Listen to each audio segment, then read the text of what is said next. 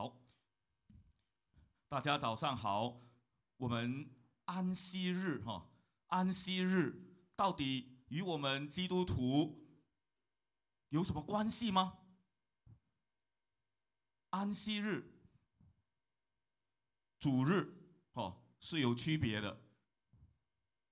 为什么又不能了？下一章。安息日呢，根据犹太的律法呢，是在星期五的6点，大约6点就是日落下山、太阳下山的时候开始的，是星期五到的下午，也就是傍晚下山以后，太阳下山以后呢，到星期六的这个下山，太阳下山，所以在一个礼拜呢，是算礼拜六作为第7天。以前我也不知道，我以为星期一嘛，就是周一，就是整个礼拜的第1天。其实大部分一般的人都会明白，其实礼拜天不是一般的人，是我们后来就会明白，因着安息日的安排呢，是在第7日，就是第7天嘛，要休息，所以呢，主日呢，就是我们今天这样的星期天呢，其实是在1周里的第1天，所以呢，星期一是1周的第2天来的。这是很特别的，因为主日呢，如果我们读圣经新约，就会发现马太福音那边特别记载，安息日以后清晨的主日的，就是星期天的清晨呢，耶稣复活了。所以耶稣复活呢，就让我们知道，作为教堂呢，在历史上经过了一段的时间，到了大约公元313年的时候，因着君士坦丁得胜，他宣布基督教为国教以后呢，然后星期天他们也开始休息，结果渐渐的就更多的人在礼拜天休息。教会呢，从起初也是因着犹太教的影响呢，就本来是在星期六跟着基督教跟着保罗他们，跟着这个犹太人，在星期六，所谓的星期五、星期六那天呢，来守主日。不过后来慢慢都改，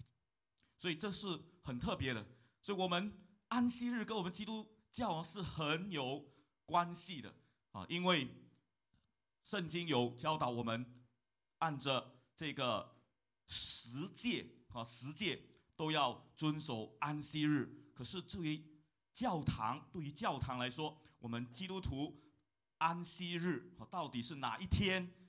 比较清楚的，就是礼拜天作为主日。我们不叫安息日了，我们叫主日。但是呢，安息日这个的概念呢，却是非常的贴切和重要的，对于我们基督徒。我们来看，因为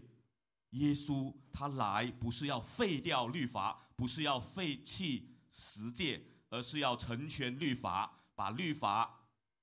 浓缩成第1和第2大的诫命，就是要爱神和爱人如己。所以呢，我们今天一同的来看，到底耶稣他对安息日有什么的教导，他的观点又是怎么样？我们一起来读这段的经文1、2期。有一次，在安息日，耶稣从麦田经过，他的门徒一面走路，一面摘麦穗。法利赛人对耶稣说：“你看，他们为什么做安息日不可做的事？”耶稣对他们说：“大卫和跟他一起的人在饥饿缺食的时候所做的，你们没有念过吗？他不是在亚比亚他做大祭司的时候，进入神的殿，吃了除祭司以外谁都不可以吃的陈设饼，而且还跟他在一起的人吃吗？”然后耶稣又告诉他们，我们安息日是为人设立的，人并不是为安息日设立的，这样人子也是安息日的主。这一段的经文记载的上段呢，是上个礼拜天我们在这里神学生与姐妹她有提到的，就是禁食禁食的问题。上个礼拜这个上文里面呢，耶稣在提到这个禁食的时候，新酒跟旧皮带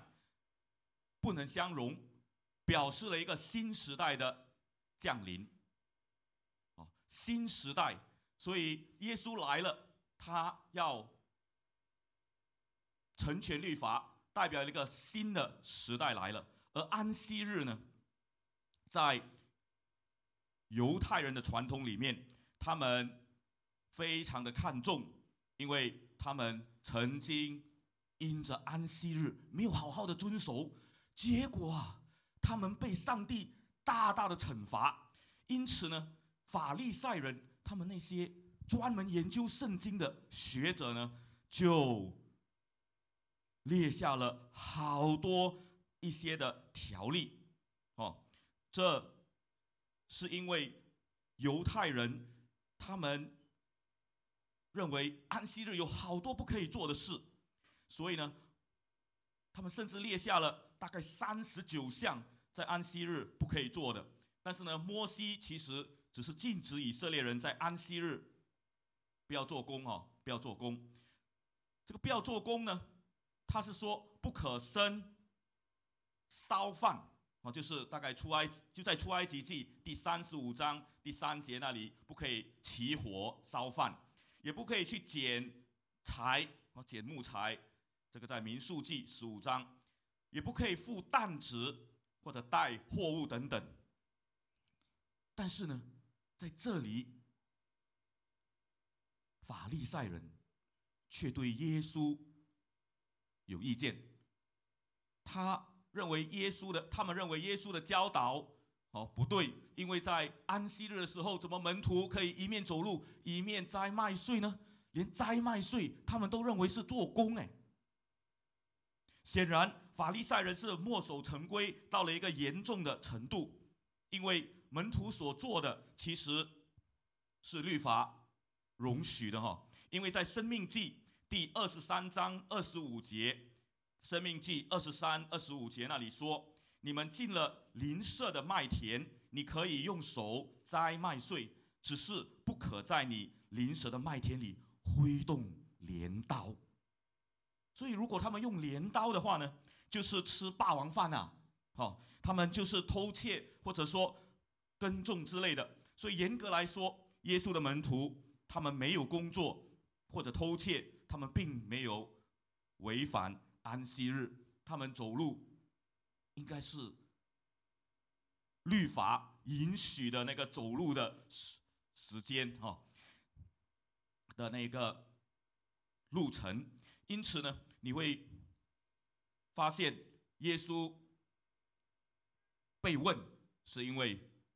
法利赛人好像在找茬他要找他的一些把柄，所以耶稣就反问回他们。耶稣反问他们呢，是用大卫的确，这个记载在撒母耳记上当大卫逃难要躲避扫罗追杀的时候呢，大卫到了一个祭司的地方，那个家那里呢没有东西吃嘛所以呢就讨食物吃，而因为他是有任务在身，所以呢这个祭司在没有其他的食物的情况里呢，就把陈设饼是摆放在就是会幕那里的一些神圣的食物我们都知道这些特别的食物需要在特别的人和情况下才可以吃的。但是大卫呢，竟然在有需要，就是饥饿缺食的时候就吃了难道法利赛人不知道吗？这是不可能的哈。所以耶稣其实在讽刺或者在提醒法利赛人：你们懂圣经懂这么多，难道你们不知道大卫曾经犯戒？就是大卫王曾经违反，就是在安息日所做的。因此我们看见这些法利赛人，他们怎样啊？他们的反应是什么？当耶稣说了这些话，法利赛人是没有话说，无话可说，所以这里就停在这里了。我们接下去会解释为什么安息日是为人设立，人子也是安息日的主。这个法利赛人听得明白吗？大概是不明白的，或者说肯定是不明白的，因为他们不明白，所以当耶稣又进了会堂呢，在安息日要医病的时候，他们就要很生气了，而且呢还要商议除掉耶稣。我们来读这一段的经文1、2节。耶稣又进了会堂，在那里有一个人，他的一只手枯干了，众人窥探他会不会在安息日医治那个人，好去控告他。耶稣对那一只手枯干了的人说：起来，站在当中。又对他们说：在安息日哪一样是可以做的呢？做好事还是坏事？救命还是害命？他们一声不响。耶稣怒目环视他们，因他们的心刚硬而难过，就对那人说：伸出手来。他把手一伸，手就复原了。法利赛人出来，立刻和希律党人商量怎样对付耶稣，好除掉他。这段的经文清楚显明，法利赛人并不明白耶稣所讲安息日是为人设立的，人并不是为安息日设立的，这样人子也是安息日的主。因为只有耶稣，他才是整个安息日的主角，是焦点。而在这个时候，法利赛人他们所关心的不是有需要的人。这个手枯干了的人我们应该有看过大概那个手枯干了的人，他的手呢或许已经严重到他完全不能动，就是他走路一只手是没有办法提起来的，也可能还没那么严重，只能稍微提起。但是呢，这表示不是有生命危险的，对吗？这个手枯干的人不是紧急事故，所以不需要在安息日来医嘛，对吗？可以等明天啊，第二天或者再过2、3天才医他。所以法利赛人其实也明白的，就是很紧急的，当然要立刻救，那是没办法啊。但是呢，这个特别的，就是不是很紧急的，为什么要在安息日来医病呢？显然是做工嘛，所以医生做工不合理，在安息日也应当休息，这是他们的想法。所以呢，他们讨厌耶稣，是因为耶稣挑战了他们的权柄。你看，如果你和我自以为了不起的，被人家一问，好像问到有点招架不住，显然会有点尴尬的时候，或许会恼羞成怒，因为很不开心。而法利赛人他们自以为义、虚伪的里面呢，他们很讨厌耶稣这样的来破坏这个本来的一种的规条。想想耶稣他在那个时候，他只重视的就是人，因为人的需要，就好像刚才提到的饥饿的人的需要，会在人的需要上呢胜过其他那些的律例典章和规条。因为整个的法律或者律法，它的背后的精神是拿来造就人的，所以是要帮助人来认识神，来生活，来彼此祝福的。所以当耶稣问做好事还是救命的时候呢，这些人没话可说，就干脆一声不响。耶稣很少那么生气的，对吗？我们说耶稣在这里看到的是怒目环视，耶稣竟然生气了。耶稣是对罪恶和人的这个心刚硬而难过，而生气的看着这些人。你发现法利赛人心刚硬，他们还去跟政治人物，就是希律党，希律党就是在当时政治体系里面希律王的那些朋党，所以他们宗教人士与政治人物大家一起的商量怎样对付耶稣，好除掉耶稣。在这样的情况里，其实耶稣刻意挑战这个的安息日他们所犯的错误或者错误的认识，因为这是历史的一个痕迹。原来在创世纪里面呢，已经很清楚的说，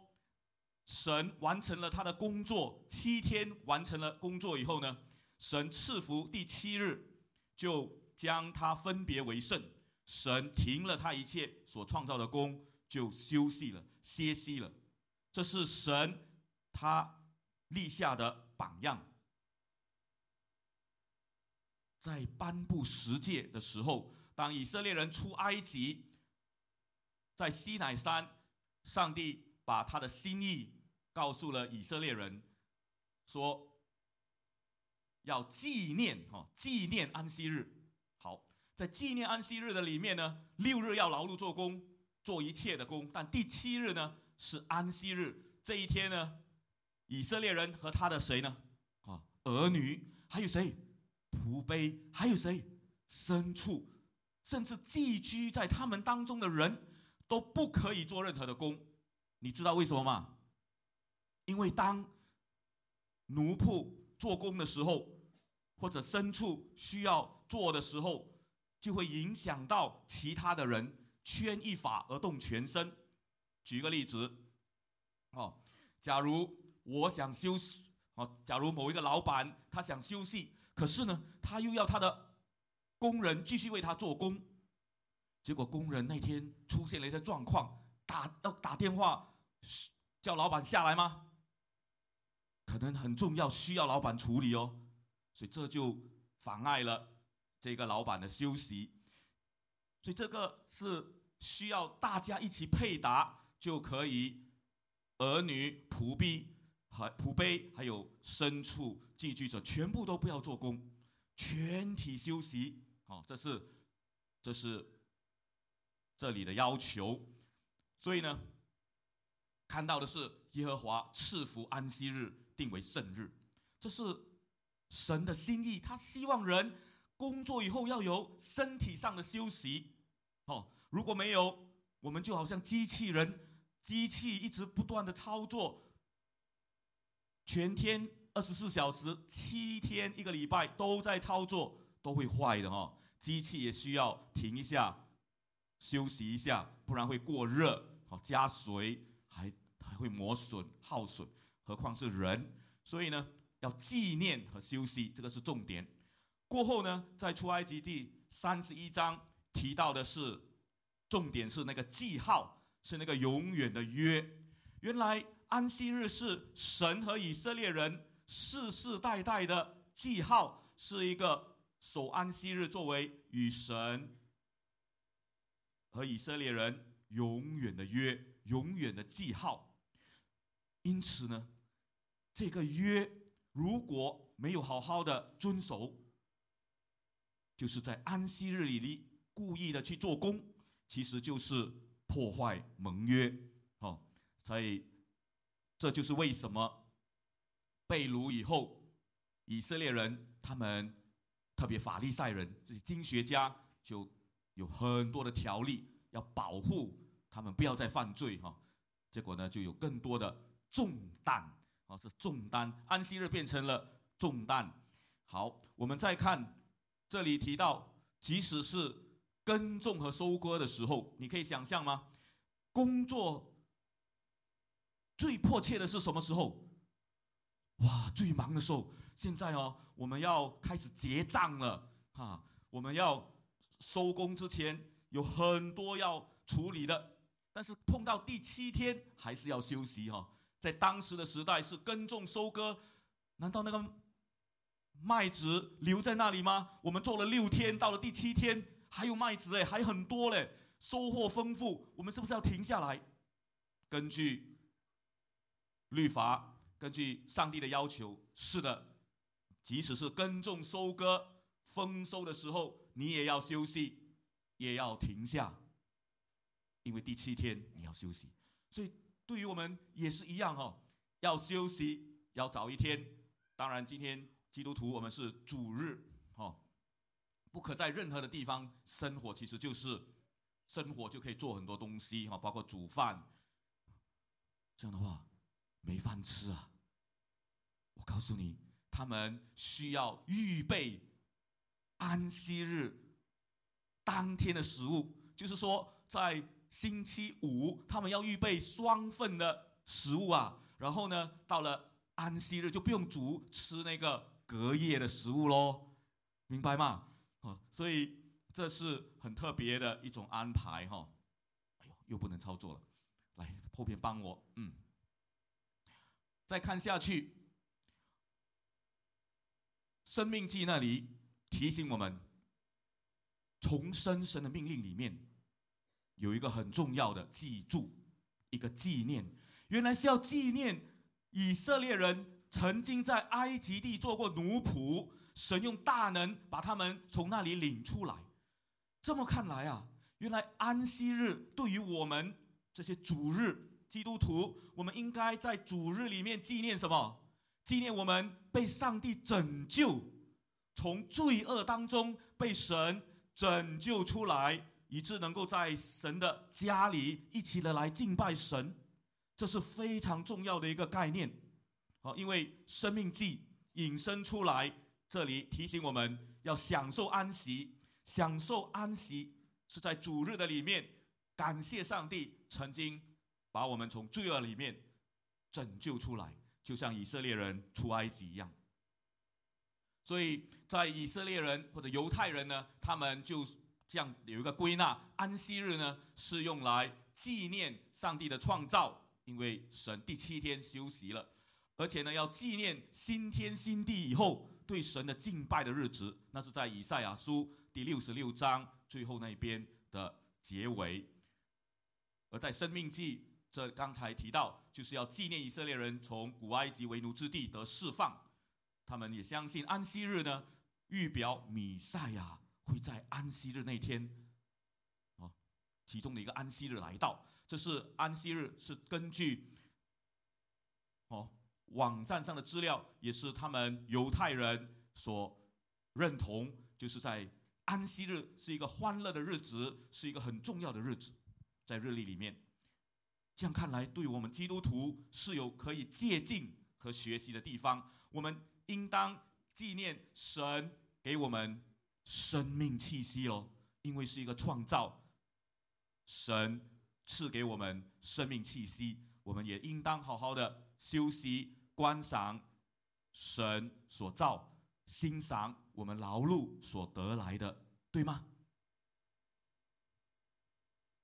对吗？对吗？哇，每个没有反应。好，对的因为呢，神实在喜悦我们敬拜他，特别是在主日，大家一起敬拜他，不是一个人所以违反安息日最严重的就是要打死。今天基督教主日有没有打死你了？哎呀，当然不可以啦因为那不是神的心意。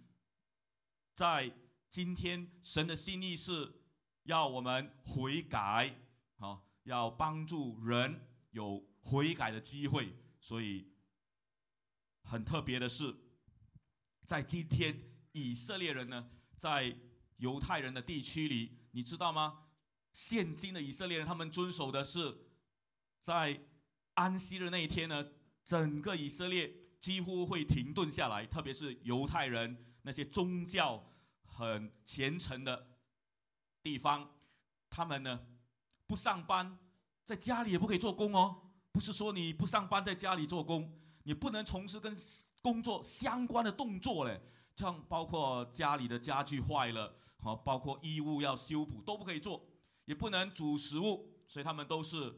今天他们用什么呢？他们按钮也不可以按钮啊，听说他们要用自动的，有 timer 的有时间一到自动会保温的，就会那个热气就会起来，那个烘炉他们就可以拿来吃了然后呢，不能使用金钱进行任何的交易所以这个也不可以写字画画、涂改作品，不可以浇水、整理花圃、栽花，甚至连上厕所都要好好的把卫生纸呢预备好，就是前一天预备好，叠起来如果需要就去那边拿就是了，不可以撕。你看，真的很奇怪然后呢，不能开车这个大家明白，不可以开关灯不可以按钮。所以曾经有人不可以按钮嘛，所以曾经有人在以色列的旅店里面，你懂发生什么事吗？他住21层楼，哎呀，痛苦啊！原来那个电梯在安息日那天是自动，我们都懂可以自动编排的嘛程序，结果是每一层楼都亮起了灯，每一层楼都停，而且停多久呢？他们有一个原则，大概要2分30秒，大约了有些当然会短长。结果呢，每一层都停才下到下面。对于犹太人来说，没有这个自动化之前，是有一个拉比或者是有一个人坐在里面就是帮你按但是呢，今天请人帮你按不是犹太人。所以呢，今天很特别，还是这样你就发现这成为了一个累赘，对吗？这成为了一个重担，对吗？所以我们不能因为规条，我们要脱离、超越这种的律法主义。所以耶稣才会说，人是安息日的主，不然安息日变成人的主宰了，明白吗？所以以色列人今天犹太教，因为他们还没有明白过来，所以他们遵守犹太教里面的这些的规条，而我们是基督徒，所以我们感谢主，对吗？哈利路亚！来，哈利路亚！大声一点，好一点1、2、7，哈利路亚！我们真的要感谢赞美主，因为神给我们自由，我们发现安息日是为人而设的我们要超越规条，而我要告诉你，超越规条最美的就是成全律法，这是耶稣所做。而成全律法其实最重要的、最能够做到的，其实是靠恩典，因为我们人做不到的时候，就要靠恩典了。意思是，在神的饶恕、宽容里面，接纳我们这个不可爱的人，这个有限的人，以致我们能够超越做不到的。举个例子，今天来教堂，你们有没有挣扎我有因为我昨晚太迟睡了。你们以为我准备讲章到这么迟是吗？不是昨天我们家里发生了一些事等一下会再讲。结果呢，起身难，我想不是我一个人的问题，还有一些有孩子的小孩子的家长，还有一些住得很远的，还有一些工作过去一周特别忙、特别繁重的，我想你们都会面对同样的挑战。今天主日，能够多睡一点多好啊！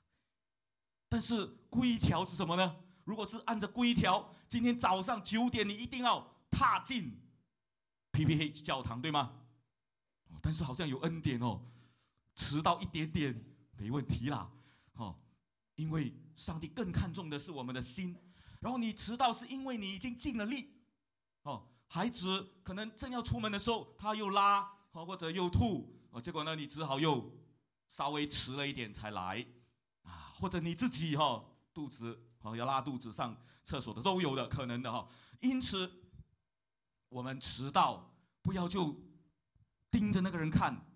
因为你和我都应当专心敬拜主，用心灵诚实敬拜神，不是故意迟到的。我想没有人愿意故意迟到。当你认识到神爱你，你来主日是为了敬爱神，回报主的爱，谢谢他的时候，你一定会尽力的，不会迟到。而且不要忘记，我们也有一些行动不太方便的。将来我也是可能，假如主愿意活到那么年纪大，可能走路没有那么快，所以都花多些时间。所以我们一定要超越规条，我们要看到恩典里面是大家欢欢喜喜、心灵诚实来到神的面前敬拜他，这样的主日才有意义。不是来这里定罪，哇，我最早来这里预备心，看一看有谁要迟到，这样就糟糕了我们包括我们所有碰到的，刚才你看我们今天在后台音响那边出了一些状况，这些都是始料不及的然后有人说，这样安息日干脆什么都不做嘛，本来就应该休息，为什么还要坐在后台做音响啦，或者做招待啦，或者在台上领唱，做什么？休息吗？我要告诉你，上帝的心意是让我们在服事的里面去遇见他。那个的休息不是单单停下平常做的工，而是我们在主日的里面呢，透过我们的所作所为，我们的出席，我们的服事，我们要认识这位爱我们的主，他会帮助我们借着服事呢来经历他，而我们也能够超越规条，知道不是，然后就是一定要按着，当然尽量的按着这个编排的次序。如果今天突然出现了状况，打一个电话，另外的人就来顶替你的服事。这一切都一再的说明，安息日或者主日，我们都要学习有恩典，是靠着主的恩典，不是滥用恩典，而是借着恩典的心意更新。我们的心来这里是休息的，不是为了做接待员结果就很烦躁，不是为了要做音响很烦躁，我们要欢喜知道是主给我们机会服侍，而且是来祝福彼此。所以这个心意更新很重要，而且重点是造福人群。所以如果你在家里工作的家务没做完，我还是劝你先放下，可以的话来到教堂。为什么呢？因为主耶稣是安息日的主，我们来这里是一同尊荣主耶稣。家里可以暂时放下的，大概或者通常呢不会紧急到必须立刻去处理。我们要尊荣耶稣，我们在这里可以一起的来尊主为大，我们要体贴耶稣的心。而且在这里你和我会因着神的道，会因着诗歌，因着弟兄姐妹的关怀爱护，你和我都会生命的祝福。所以呢，我们来这里是尊荣耶稣，尊耶稣为大。我们要在耶稣基督里面，主也在我们里面，享受那个你与主，主与你在一起的那个才是最美的主日的敬拜。不是个人而已是大家一起因为一个人的敬拜永远无法丰富到彼此祝福里面看见别人的见证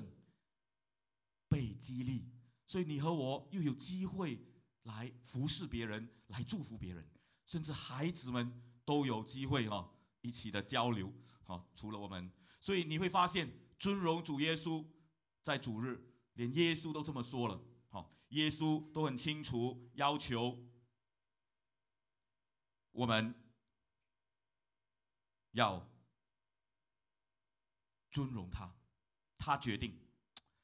但是最大的困难其实是我们有一种性格的人，这种的性格人，他们在 DISC 的品格这个性格测验里说是比较 C 的人，对吗？他什么都要照着，他是 High Compliance， 所以他很多都要照着这些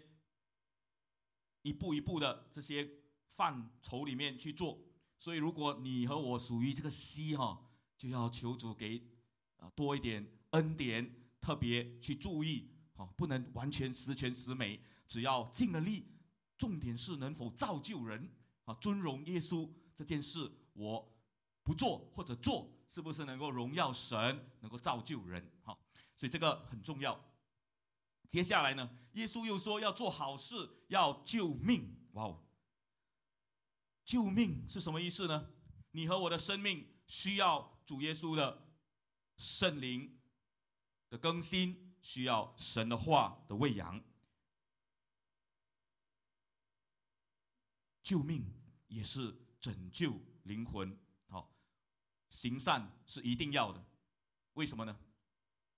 原来你和我被造，其中有一个很重要的目的就是要行善。只是这个行善不是帮助我们赚取上帝的喜悦，或者进天堂，因为我们怎么做都达不到神的标准，所以我们的行善是出于一颗感恩图报主的心。这样的行善，基督徒办医院、建学校，都是一种按着圣经的教导所活出来的生命表现，是出于感谢上帝所当有的人的尊荣。因为以弗所书那里说，你们得救是靠着恩典得着信心，这不是出于自己，而是神所赐的，也不是出于行为，免得有人自夸。接下去很重要，这里说我们原是神所造的，是在耶稣基督里创造的，为的是要我们行各样的善事，就是神预先所安排的。原来神预先安排，让我们在生活的圈子里，我们所接触的家人朋友要行善，这是神造我们的目的。提摩太后书3章16、17节那里说，全部圣经都是神所默示的，在教训、责备、矫正、公义的训练各方面都是有益的。可是下一节说什么呢？他有个目的，为了使属神的人装备好，可以完成各样的善功。所以我们行善，基督徒是理所当然，没有可以夸口，因为也是靠着神的恩典来做成的。因此呢，让我们借着主日被提醒，我们也实在需要靠着主的恩典和力量，行公义、好怜悯，而且要好好的栽培和牧养。在我们当中有软弱的，我们要提醒和安慰和帮助他们。我们也要出去传福音，拯救灵魂。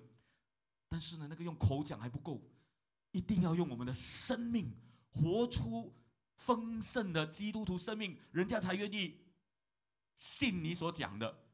看你所活出来的，人家才被说服。因此呢，需要圣灵的帮助不是靠自己的力量。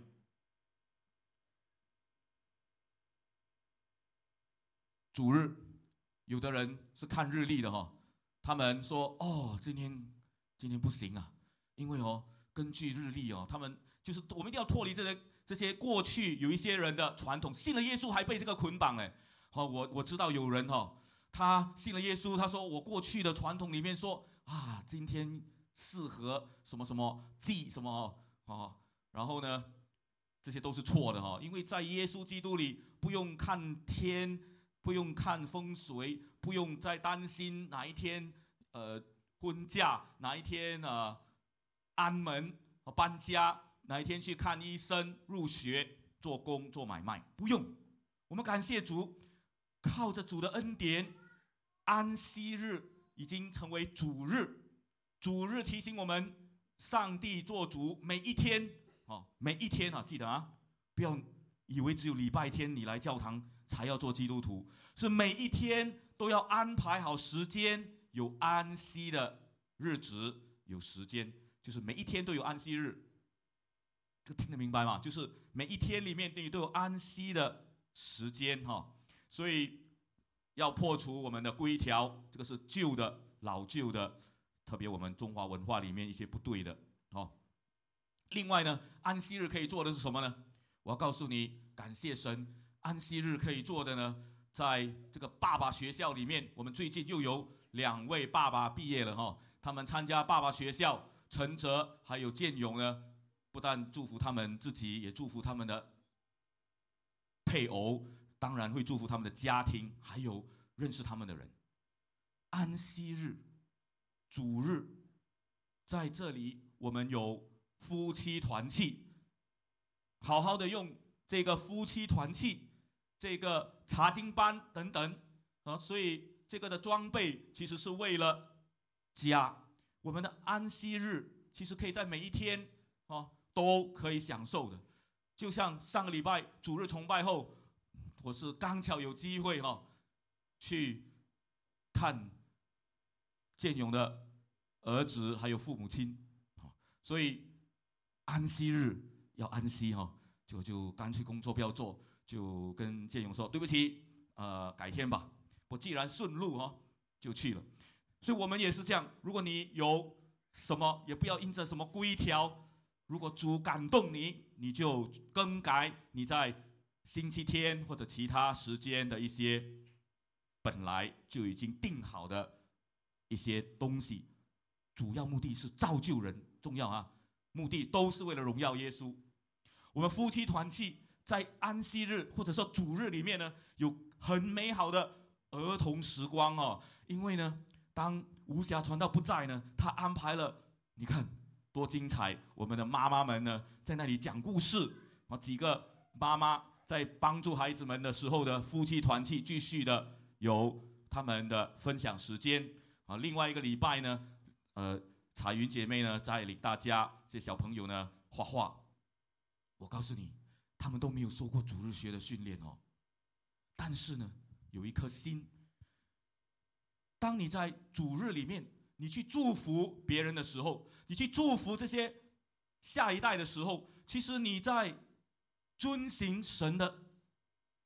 诫命，就是爱神爱人。你是活出了、超越了这个律法，你是成全了律法。你和我在主日可以做很多很美的事，只要我们相聚的时候可以彼此造就记得是彼此造就。所以我们一定要超越规条，一定要知道是靠着恩典，靠着恩典来成全一切。而我们的焦点要带着感恩的心，因为主耶稣他是我们的宝贝。只有在耶稣基督里，我们才有真正的平安。以赛亚书那里，以赛亚书第30章第15节说，30章15节说，你们得救在于悔改和安息，你们得力在于平静和信靠。原来当我们能够靠着主，愿意离开我们自己的自我中心，我们最大的问题就是自我中心、自我膨胀，关心自己的事，担忧自己的事。我们如果愿意把眼光放的在我们其他祝福别人的事上，我们就可以享受真正的安息。因为得救是在于悔改，离开我们错误的或者僵硬的、僵化的每一天的流水账。每一天的生活好像都是忙忙碌碌，但是当你和我愿意安静在神的面前，享受那个平安、宁静，我们信靠主耶稣，把自己全然投靠在耶稣那里，我们就会享受这个安息。因此我们可以做什么呢？我们真要超越规条，我们要以造就人、荣耀神、尊荣耶稣为主要的目标，行善救人更是清楚不过。昨天晚上我们家发生了事，我们的家，我是指我们的教会，我们的家10点多我收到了一个电话，一看那个手机，这个名字看来一定要接很严重。结果呢，他不知道要打救伤车，我告诉他救伤车号码，然后呢赶下去，要很难过的跟大家说，我们所敬爱的郑南星弟兄已经离开世界了。他原来昨天晚上才发现他倒卧在家里流了血，他弟弟因为工作的关系很迟回到家，结果发现的时候已经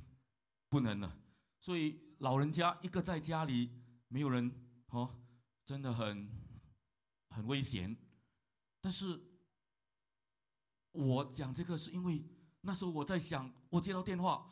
我今天要讲道安息日里没有安息吗？有的，因为最美的安息就是当我去到那里，我和我太太赶下去，从家里赶下去，这个德曼花园，去到我们等，因为警察要处理，最后12点多和他祷告以后，心里是很平安的，因为我们的确需要陪伴一个在这样一个很突然的状况。我们发现安息日，主一直都在提醒我们，真正的安息不是只顾自己，真正的安息是在我们大家彼此相爱的里面，互相的扶持。因为人的生命是很脆弱的，我们真需要彼此关顾，彼此相爱，彼此饶恕，放下一切的成见、偏见。因为主日里面，神喜悦我们一同的敬拜他，所以我想这个时候，我们用这首的诗歌，我们一起的来敬拜我们的主。我们也思想，也要祷告求主安慰商家，也帮助弟兄姐妹，更是脱离规条，尊荣耶稣。我们要行善，要拯救灵魂。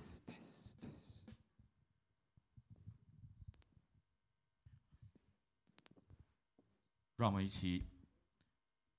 安静在神的面前，等诗歌。能不能这首诗歌唱出了我们的心声？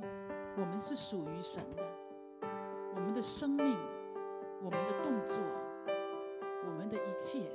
全在乎我们的神。诗歌能不能？我请负责音响的弟兄帮我把 PowerPoint 能不能这首诗歌放出来。特别思想，我们需要耶稣的同在，在他的殿中，在他赐给我们的这个群体当中，我们求主加添我们信心的力量，因为我们属于他。我属于你，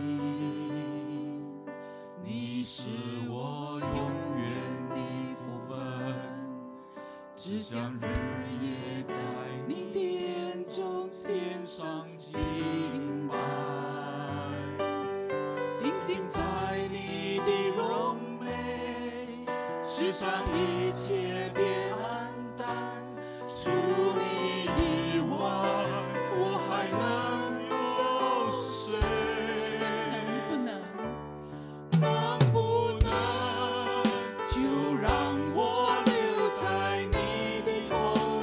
能不能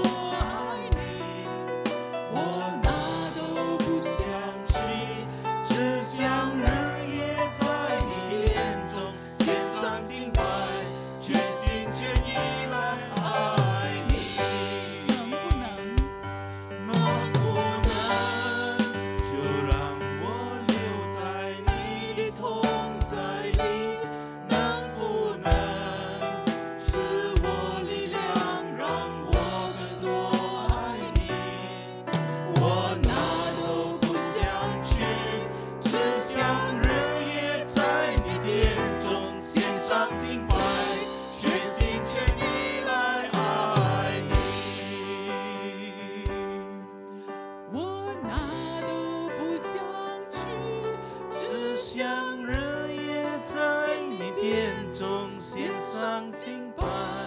全心全意来爱你。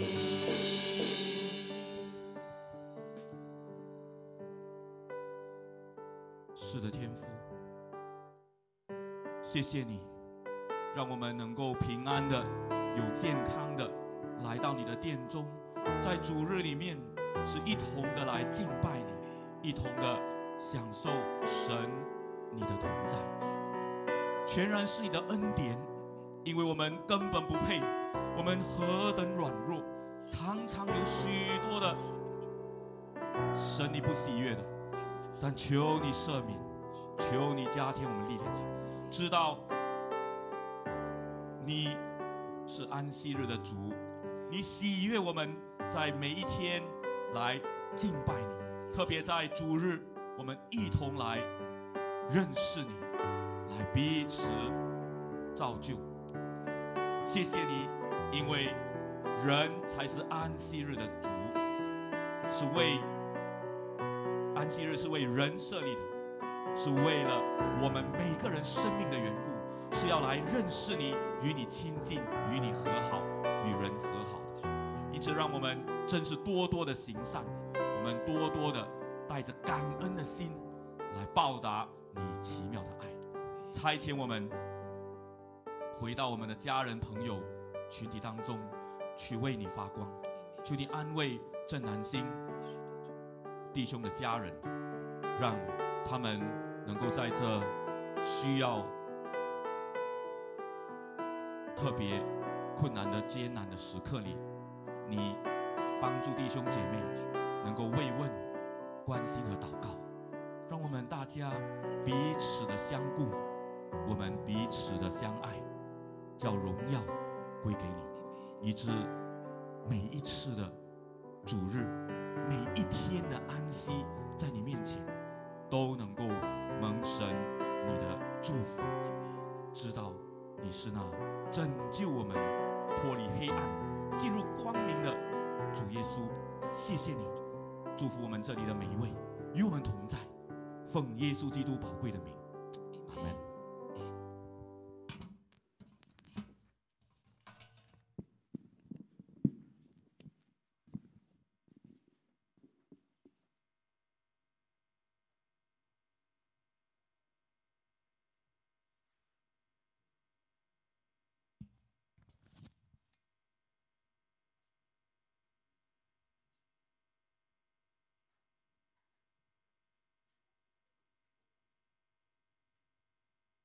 弟兄姐妹，我们来看一下家里的几件事情。首先，我们来欢迎新朋友。我这里有记录到的是张国汉，还有袁冬梅，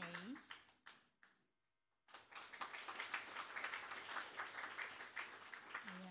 邱开梅。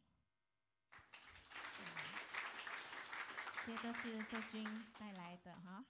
国汉是周军的大哥啊。我们等下跟他们一同能够认识哈。我们唱欢迎歌，欢迎他们好不好？来，我们欢迎你，真欢迎你，在主里诚心欢迎，哈利路亚！我们欢迎你，真欢迎你，在主里诚心欢迎。好。接下来我们来看来临的星期二是5月1号，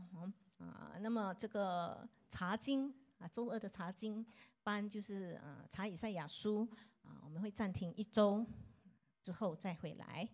还有一个就是星期3是医治祷告会，每一个礼拜3都有祷告会，但是每一个月的第1个礼拜3是医治祷告会。所以大家可以一起来为自己的需要代祷，也可以为别人的事情来到面前代祷再来一个就是我们的教会营会在6月8到11日这个周是最后1周报名的如果你已经报名，但是还没有缴付你的费用的话，请你今天能够把这个费用缴付那目前为止我们的整个报名总共有301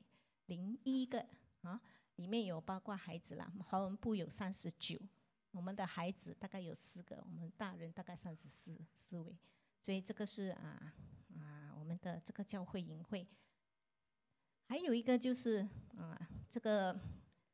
康桥的聚会在5月12号康桥事工的交流会，5月12号星期六的时间6点半开始有这个晚餐7点15到9点之间就会有一些分享和祷告，在这个2楼崇拜厅会请这位李姐她是康桥的蒙自的经理所以请大家，如果你要出席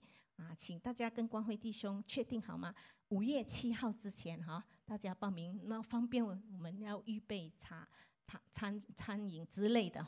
那么才能够比较容易预算。好，谢谢大家请记得。那我的报告就到这里为止，让我们一同站立，我们来祝祷。